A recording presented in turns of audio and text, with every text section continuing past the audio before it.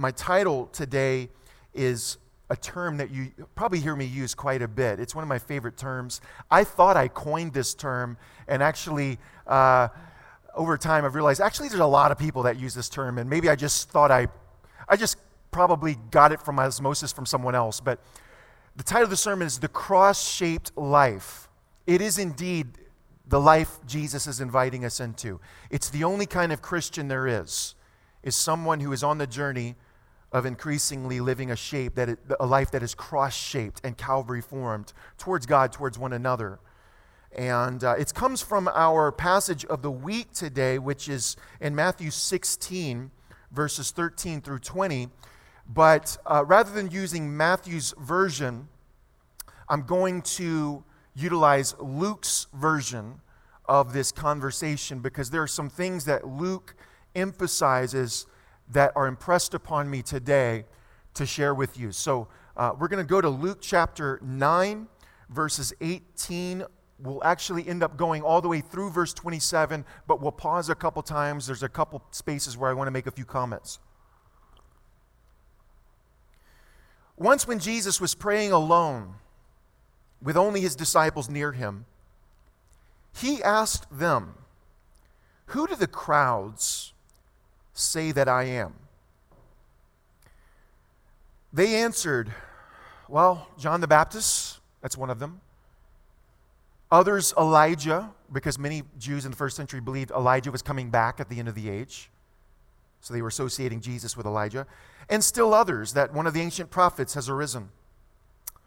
Then he said to them, "Enough of that, who do you say that I am?" Peter answered, "The Messiah of God." Jesus sternly ordered and commanded them not to tell anyone. I want to pause there.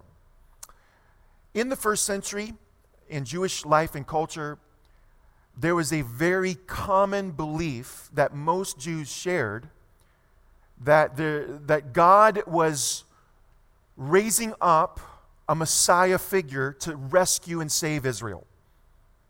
That for so long, Israel has been under the bondage of pagan foreign powers, and there's coming a point God's going to step in and intervene. He's going to raise up a Savior, a deliverer of some kind, and they called him the Messiah, the Anointed One. And this man uniquely is going to be anointed by God. He's going to be the one through whom God is going to lead us into victory over our enemies, reestablish the national sovereignty of the nation of Israel, which at this point technically did not exist. But we're going to once again have our own king on the throne, ruling and reigning over our own sovereign nation, no longer under the power and taxation of a foreign empire. We are ourselves once again, and this Messiah will usher in an era of shalom, peace, not just over Israel, but over the whole earth. So they had this vision of Messiah, but their prevailing assumption was that this Messiah was going to be a military conqueror, just like King David or just like Judah Maccabee. That was their vision of who Messiah was going to be. He's going to be our own version of Alexander the Great, our own version of Caesar Augustus. And they were longing for this Messiah to come. And it's interesting to me that Jesus, in this portion of this conversation, he affirms to them, yes, I am the Messiah you've been waiting for and longing for. But in the very next breath, he tells them, but keep this to yourselves. Don't go out talking about this publicly. Why did he do that?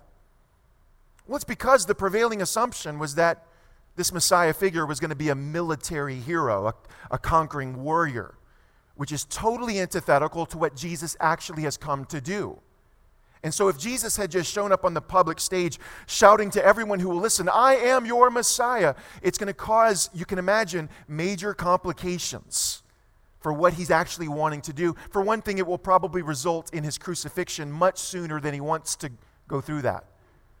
So he's buying time by telling even his disciples, who have their own mixed up ideas, he's telling them, keep this to yourselves, keep this under wraps, don't broadcast this, let's keep it here. Does that make sense? Let's continue on. Picking it up in verse 22. He commanded them not to tell anyone, saying, And he uses this term, the Son of Man. This is a messianic title. It's a synonym for Messiah. The Son of Man must undergo great suffering and be rejected by the elders, chief priests, and scribes, and be killed and on the third day be raised. And as we're going to see in a moment, this is completely the opposite of what they were expecting, even his disciples. Verse 23, then he said to them all, if any wish to come after me, let them deny themselves and take up their cross daily and follow me. For those who want to save their life will lose it. And those who lose their life for my sake will save it. For what does it profit them if they gain the whole world, but lose or forfeit themselves? Those who are ashamed of me and of my words, of them the Son of Man will be ashamed when he comes in his glory and the glory of the Father and of the holy angels. Now, why does Jesus need to warn them about not being ashamed? Well, it's embarrassing to believe in a Messiah who's going to be killed, first of all. And it's especially shameful in the context of their first century worldview for their supposed Messiah to be crucified on a Roman cross, of all things. Especially in light of what it says in Deuteronomy, anyone who hangs upon a tree is cursed by God. And furthermore, to say even following that, yes, that is Messiah and I'm following him. It's not only embarrassing, it's going to be extremely painful for these men to even process, let alone embody this new direction that is completely opposite of how they've been formed to think and live throughout their entire lives. And so Jesus tells them right here on the front end, don't be ashamed of this. What you're about to see and witness, don't be ashamed of it. It's going to look weak. It's going to look pathetic, but resist that way of thinking because you're not looking at this right. Don't be ashamed. And then finally, in the last verse we're going to look at, Jesus says something rather puzzling here in verse 27. Indeed, truly I tell you, there are some standing here who will not taste death before they see the kingdom of God. Now, what does that mean? We're going to keep that on the screen for a couple minutes. What does that mean? Because at first glance, it can seem to mean what Jesus is telling his disciples is, hey, some of you guys are not going to die until you see me return in glory, until you see in what we call the second coming. And the problem with that is Jesus still hasn't returned and established his kingdom in complete fulfillment. So either Jesus is wrong here because all of the disciples died a long time ago and he still hasn't returned, or he must be referring to something else. And since I've got good reasons to believe Jesus is the Son of God, and he wouldn't be wrong, there must be an alternative explanation here. So, without going too deep in this, let me give you the three possible alternatives. First of all, many people believe what Jesus is referring to in these two verses is, first of all, they believe he's referring to the transfiguration, which is actually what Luke tells us about in the very next passage. He says it happens 8 days later. You remember the story where Jesus takes Peter, James, and John. They go up the mountain and they're praying, and then all of a sudden, Jesus is transfigured, and Moses and Elijah appear. And Jesus' face is shining like the sun. And Peter's like, hey, let's build a tabernacle for all three of you guys. And the Father speaks from the heavens and says, I think in the Greek it says, shut up. This is my son, listen to him.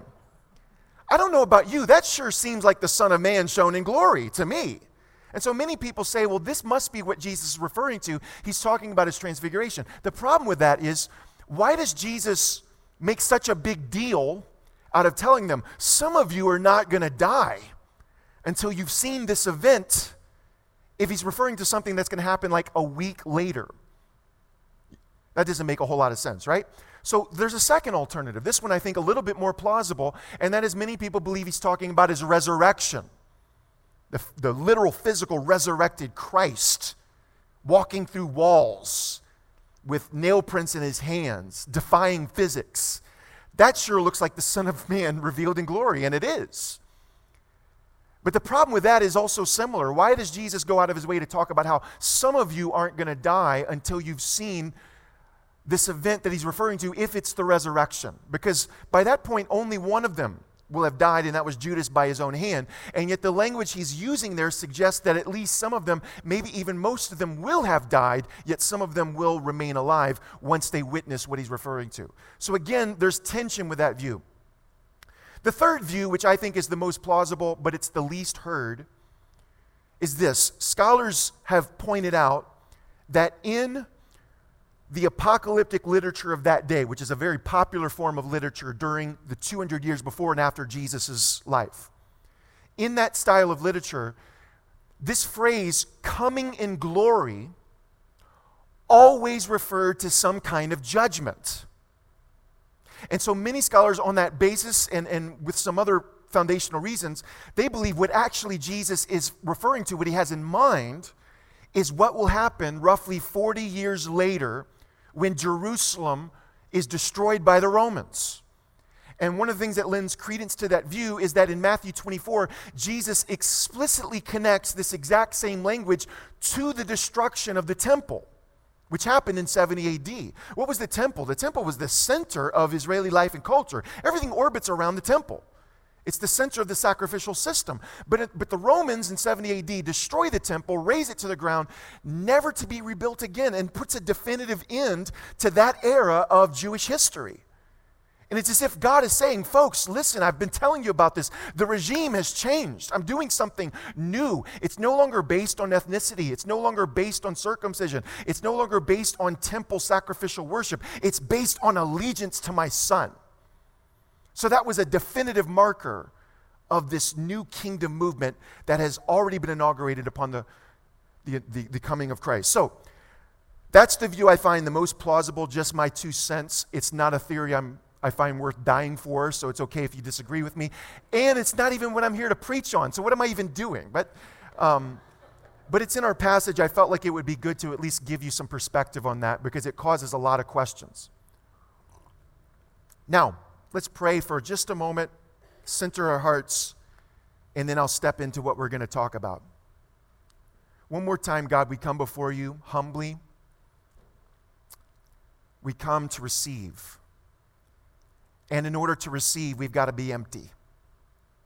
We've got to be empty, first of all, of just common everyday life things that float through our minds.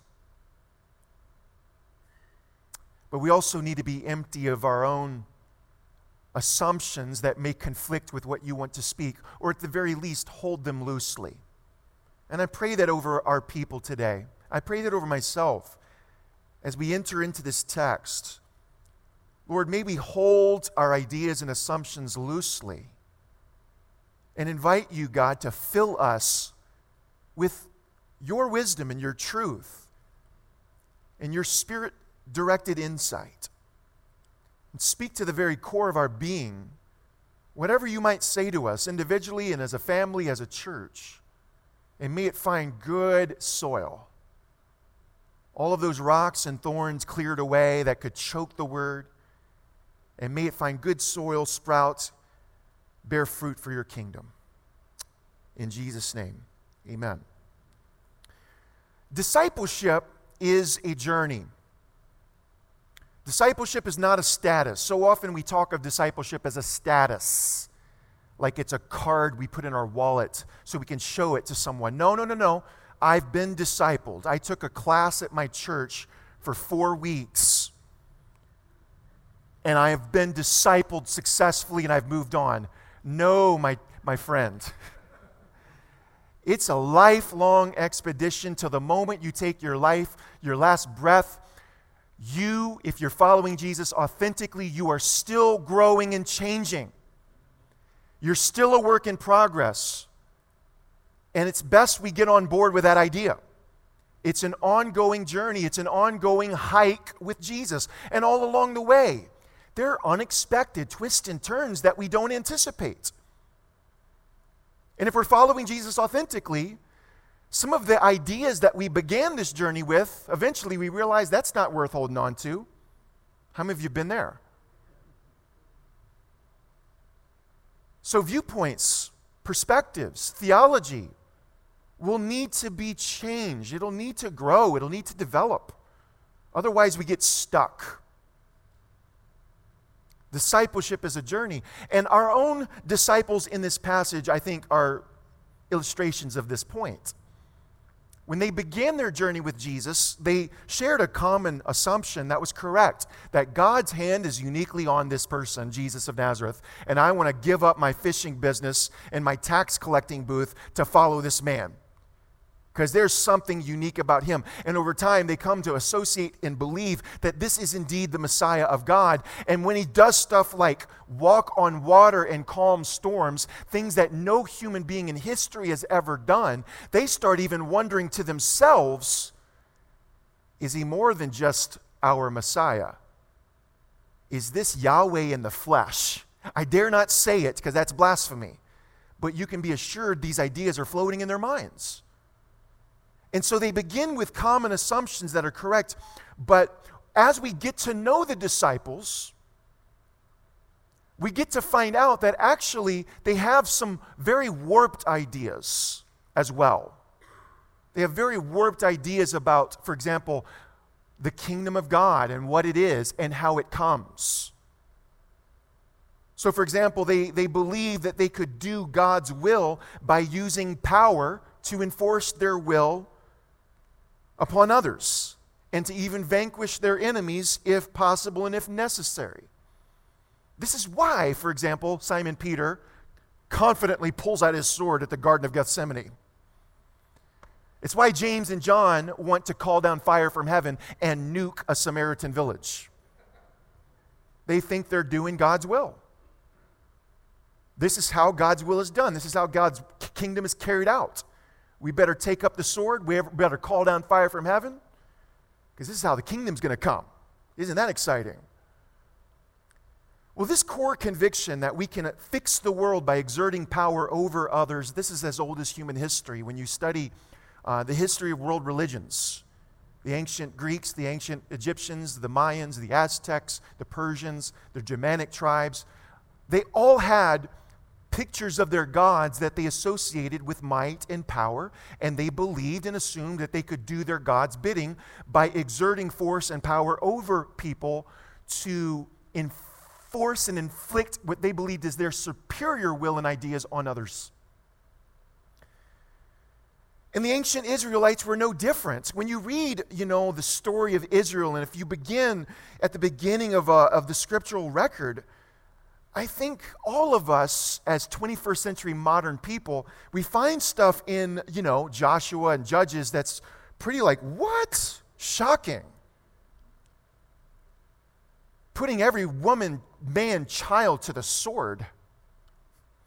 There's some pretty nasty stuff, ugly stuff, objectively speaking. How many of you agree there's some pretty ugly stuff? Polygamy, human slavery, bloodshed and violence and war as a way of life. There's some ugly stuff. Why? Why is that in our scriptures? It's because God's dealing with an ancient, morally primitive people. And he's got to start where they're at. He's got to enter into where they are so he can gradually lead them out of it. Does that make sense? I think of missionaries who go to different parts of the world. I've heard stories of missionaries who have, for example, they've gone to like the Amazon and they've reached these secluded tribes who have had very little, if any, human contact.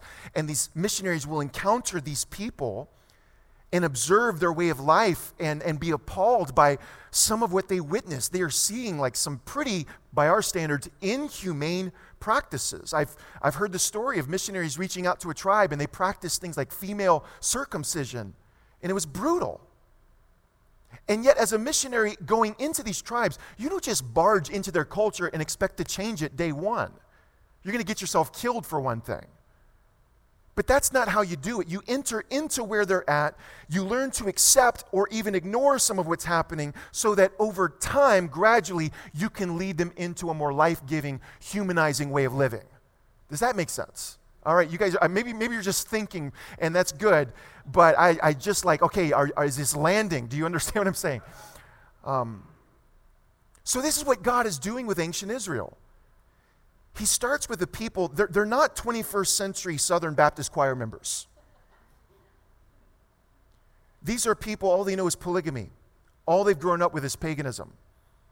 All they know is war and bloodshed, slavery. This is their life.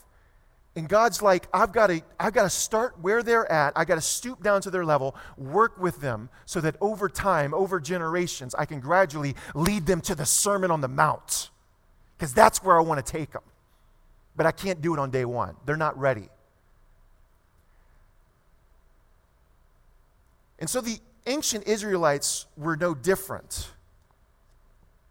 But as you get further along in their story and you get to some of these later sections of the Old Testament, some of the Hebrew prophets, you start reading some beautiful portrayals of God and God's character and God's vision for setting the world right.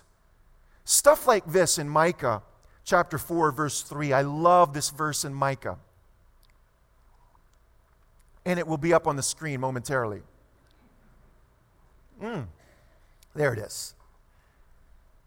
He shall judge between many peoples and shall arbitrate between strong nations far away. They shall beat their swords into plowshares and their spears into pruning hooks. Nation shall not lift up sword against nation, neither shall they learn war anymore. I don't know about you, I can't wait for that day. Can I get a witness? And that's a beautiful vision you find right there in the Old Testament. This isn't New Testament. This is Old Testament where a guy like Micah is starting to catch a glimpse of what God is truly like. And we read this beautiful vision where actually we learn God doesn't desire human violence and bloodshed and war. This is not part of God's vision for humankind. God desires peace and harmony and what the Jews called shalom, to cover the earth. That's what God wants. And it's a vision not just restricted to Israel, it's for all four corners of the globe. Yes, God has a chosen people. He's got a special relationship with Israel, but he does it because it's through him that he wants to reach the entire world. And ultimately, that's what he accomplishes in his Son, Jesus Christ. But what we need to know as it pertains to this passage we're looking at today in Luke is that this was not, what you're seeing here in Micah, this was not the dominant view of God in the first century. They were still hanging on to very primitive ideas that God is a God of, he's an agent of war for us and against them. And I think at least part of the problem is, man, they were living under the weight of these oppressive pagan foreign powers for hundreds of years. The Assyrians, Babylonians, Persians, Greeks, Seleucids, now they're being ruled over by Rome. In some ways, the worst of all. They were vicious. They had a tendency to be very unjust towards the people of Israel. And they were tired of it. And they've been crying out for hundreds of years, God, when are you coming? When are you going to raise up this figure? Deliver us, save us. And so their vision of this Messiah became formed by their own imaginations, their own carnal imaginations. And so the God of war and victory was much more palatable to them than this God of peace. And as a consequence, they had a vision of Messiah that followed suit. This vision of a peaceful Messiah just didn't gain much currency in the first century world. They had a much more militarized, politicized vision of Messiah. Once again, they believe Messiah, whenever Messiah comes, he's going to lead us into a violent revolt, just like Judah Maccabee 150 years before. He's going to hand out swords, form us into a militia. We're going to kick some Roman butt, put them in their place, set up the sovereignty of Israel, and Messiah will rule and reign over the entire world. This is what they imagine. This is what they're thinking when they hear terms like kingdom of God. And it's why their favorite synonym for Messiah was son of David. Because in their minds, that's who he's going to be like. He's going to wield the sword like David, lead us into battle like David, lead us into victory like David. So you can imagine how shocking it must have been for these 12 men, these 12 disciples, when Jesus in one breath tells them, hey, guess what? I am indeed your Messiah. I'm the one you've been praying for and hoping for.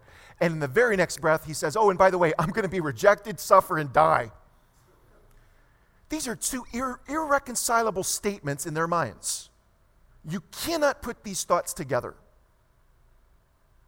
They're assuming Messiah is going to come conquer our enemies. Jesus is saying, actually, newsflash, I'm not coming to conquer your enemies. I'm coming to lay my life down and I'm going to be killed by your enemies for the sake of your enemies, so that I can come and condemn and judge this way of living, this orientation of humanity. And when I'm raised and ascended to the Father's right hand, I'm going to become the Lord of heaven and earth, ruling a whole new era called the kingdom of God that's not built on hatred and violence and bloodshed and us versus them hostility, but is encased and absorbed within the shalom of God's presence and glory, where the entire human race under my authority is going to dwell together in unity and harmony in the kingdom of God. That's what Jesus has come to do. They have no imagination for that. They have no vision for that. So they can't hear what he's saying. To make matters even worse, Jesus tells them, and I'll tell you this, not only am I going to be killed, but your chief priests, your elders, your scribes, your religious leaders, they will play a role in my death. And what you need to know is that all of those people I just mentioned, they were their religious heroes. They're the folks that everybody looks up to and admires in first century Israel. They're like the Billy Grahams of that day. And Jesus is saying, hey, all of those guys you look up to because they're so righteous and true, turns out they're not so righteous and true. They're going to oppose me. And I'm just telling you this on the front end. It's like he's saying to them, I mean, you get to see how this turns everything upside down. Everything you thought you knew about God, everything you thought you knew about Messiah, everything you thought you knew about religious leadership and your religion, everything you thought you knew about who's on the inside and who's on the outside, it's wrong. It's wrong. And if you're going to join in this radical kingdom that I'm inaugurating, Jesus is telling them, you're going to have to scrap everything you thought you knew and build it up from the ground up. And when you do it, listen to my teaching and follow my example, but hold everything else loosely. And be ready to let it go if necessary. Which, by the way, I think is always the most appropriate posture for us as growing believers. I've been in church long enough, 41 years, to know that sometimes we think we know a whole lot more than we do. Did you hear what I said? Sometimes we think we know a whole lot more than we do about this stuff. And it's best for us to anchor ourselves to Jesus and the creedal foundations of the church and hold the rest of our theology loosely. Now you would think that Jesus has already done everything he could do to shock the daylights out of the disciples. But he's got one more thing to shock them with. And as their minds are already spinning, he tells them, oh, and by the way, not only am I going to be killed and your heroes are going to be a part of it, but whoever wants to be my disciple must deny themselves and take up their cross daily and follow me. Well, this is just great, I could see them saying. First you tell us you're the Messiah, but you're going to get killed. Our heroes are going to do it. They're going to be part of it. And now you're calling us to follow your example and live in that direction? This is mind-boggling. He explicitly uses the phrase, he says, take up your cross. You know, these days in our culture, we don't hear this right. Because the cross is like a universally loved symbol. It's a symbol of hope and love and all of this stuff. Even people who aren't really professing followers of Jesus, they still love the cross. It's just whatever. It's got a good vibe to it, so they wear it around their necks. They tattoo it on their arms. It's a good symbol. In the first century Roman world, the cross was nothing more, nothing less than a torture and execution device, period. It would be like today, Jesus saying, take up your electric chair. He's saying, let go of the Caesar lifestyle, the sword-wielding lifestyle, the power over lifestyle, and assume a cross-shaped Calvary lifestyle. Denying of yourself, sacrificing of yourself for the sake of others, including your enemies.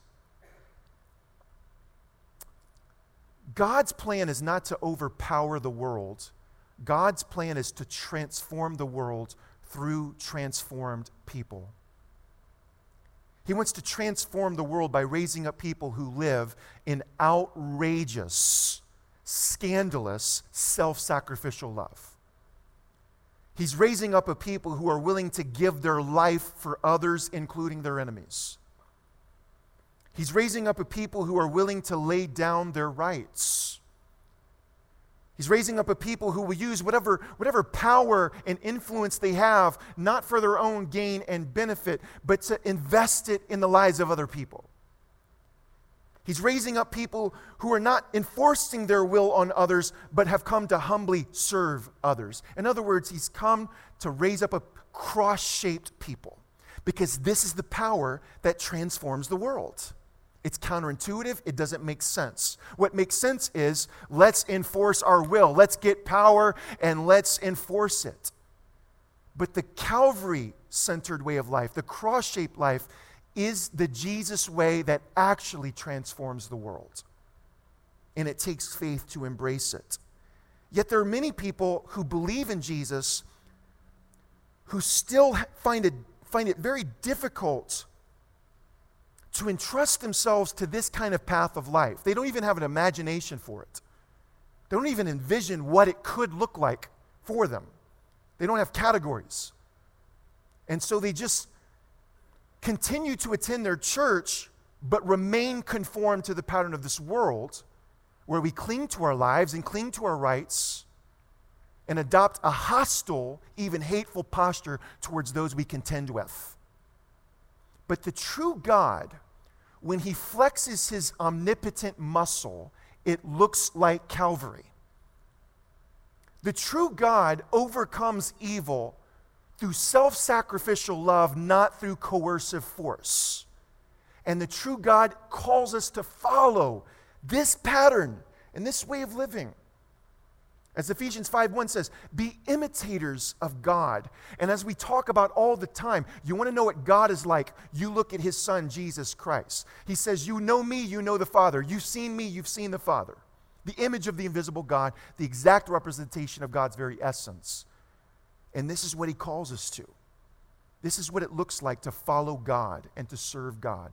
It looks like a life where we follow this pattern of denying ourselves for the sake of others.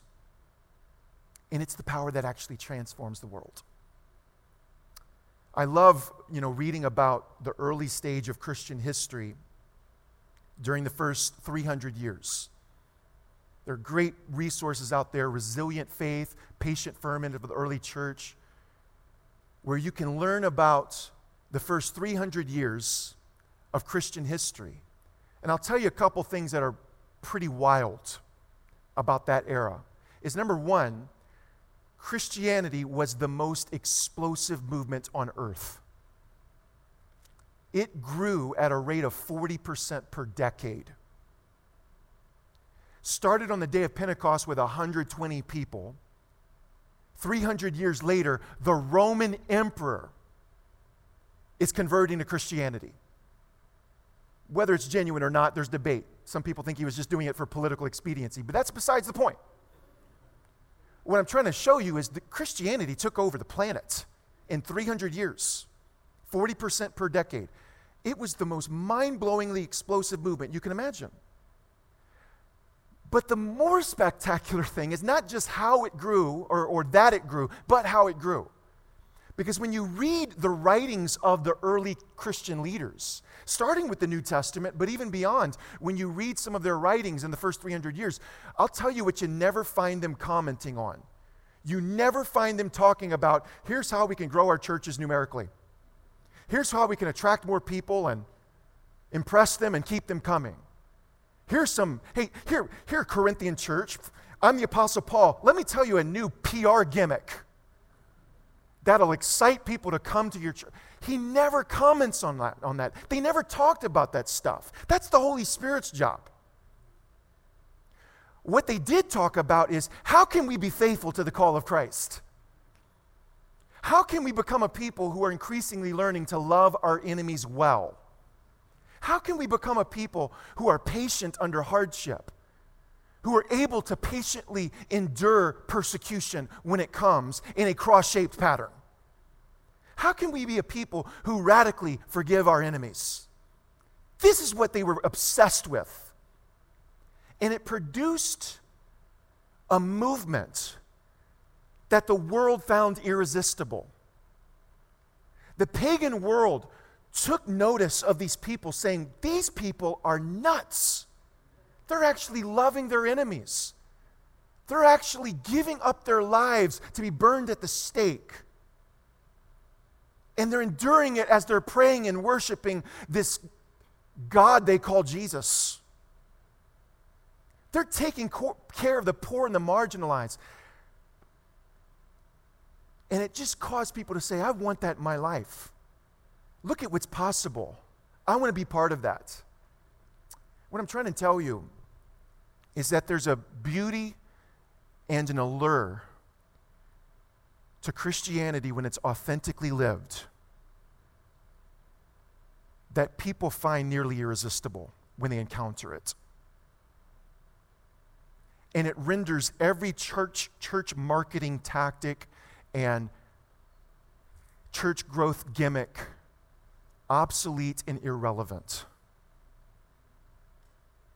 And I'm at a stage in my life where I'm kind of done with all of that.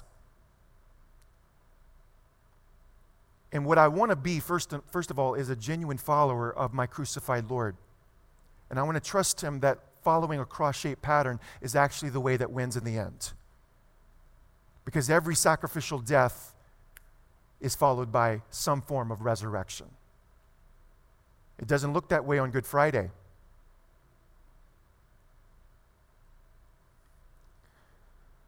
The last point I want to make is Jesus tells them the Son of Man must be killed, and on the third day he's going to be raised to life. Now, the disciples didn't hear this. It just kind of went through one ear and out the other, because what they've heard billions of times ever since they were babies is that Messiah is coming to kick Roman butt.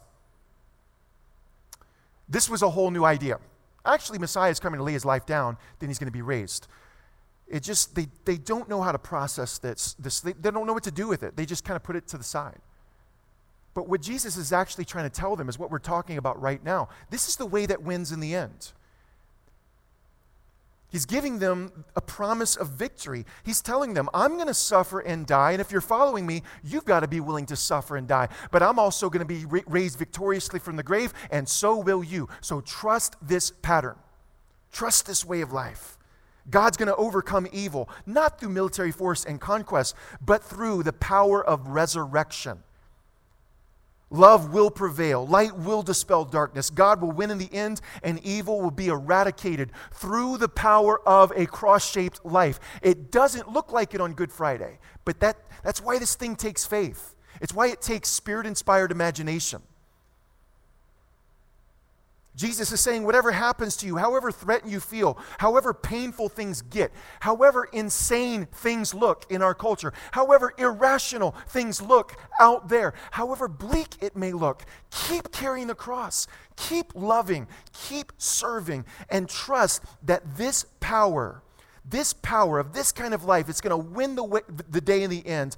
And it may not look like it in this Good Friday season of world history, but on the Easter morning of the cosmos, when the kingdom is established in complete fulfillment, you're going to see how each and every act of self-sacrificial love you engaged in helped move the world forward to this end. And this applies to every area of our lives. Nathaniel, would you come and just begin to play? Where's Nathaniel? Noah, will you get up here and play until Nathaniel comes? There he is. Hanging on everywhere, taking notes. Ben, you'll come in just a moment, but this applies to every area of our lives. When you're in an argument with your spouse and you're tempted to lash out, remember you're called to carry the cross. When you're having an argument with your neighbor over religion or politics or the color of their house or the property line or whatever silly thing, and you want to squash this person, put them in their place, remember you're called to carry the cross. That doesn't mean you have to become a doormat. What it means is whatever you think, whatever you say, whatever you do, it looks like this. And it expresses that this is a person Christ felt was worth dying for. And they're made in God's image. And I'm going to treat them with that dignity even in the midst of our disagreement. When Whenever you feel called to invest more of your time in a particular cause or ministry, but there's another part of you that doesn't want to be inconvenienced, remember you're called to carry the cross, which always involves some degree of inconvenience. Whenever you feel called to invest money in a cause or a ministry or help someone in need, but there's another part of you that says, man, I'd rather spend that on myself or pamper myself. Or at least if I do this good deed, I want to blast it out on social media so the whole world knows about this good deed that I've done. Remember you're called to carry the cross and serve in secret. Whenever someone disparages you or discriminates against you because of your race, and you're tempted to lash out and squash that person, remember you're called to carry the cross and bless them. That doesn't mean that you let this person pollute you and you give them that authority, but you follow the cross pattern of life and you bless your enemies. And whenever you feel mistreated or overlooked because of your gender and you're tempted to squash that person, remember you're called to carry the cross. Every aspect of our life, we're invited to become cross-shaped by the power of God.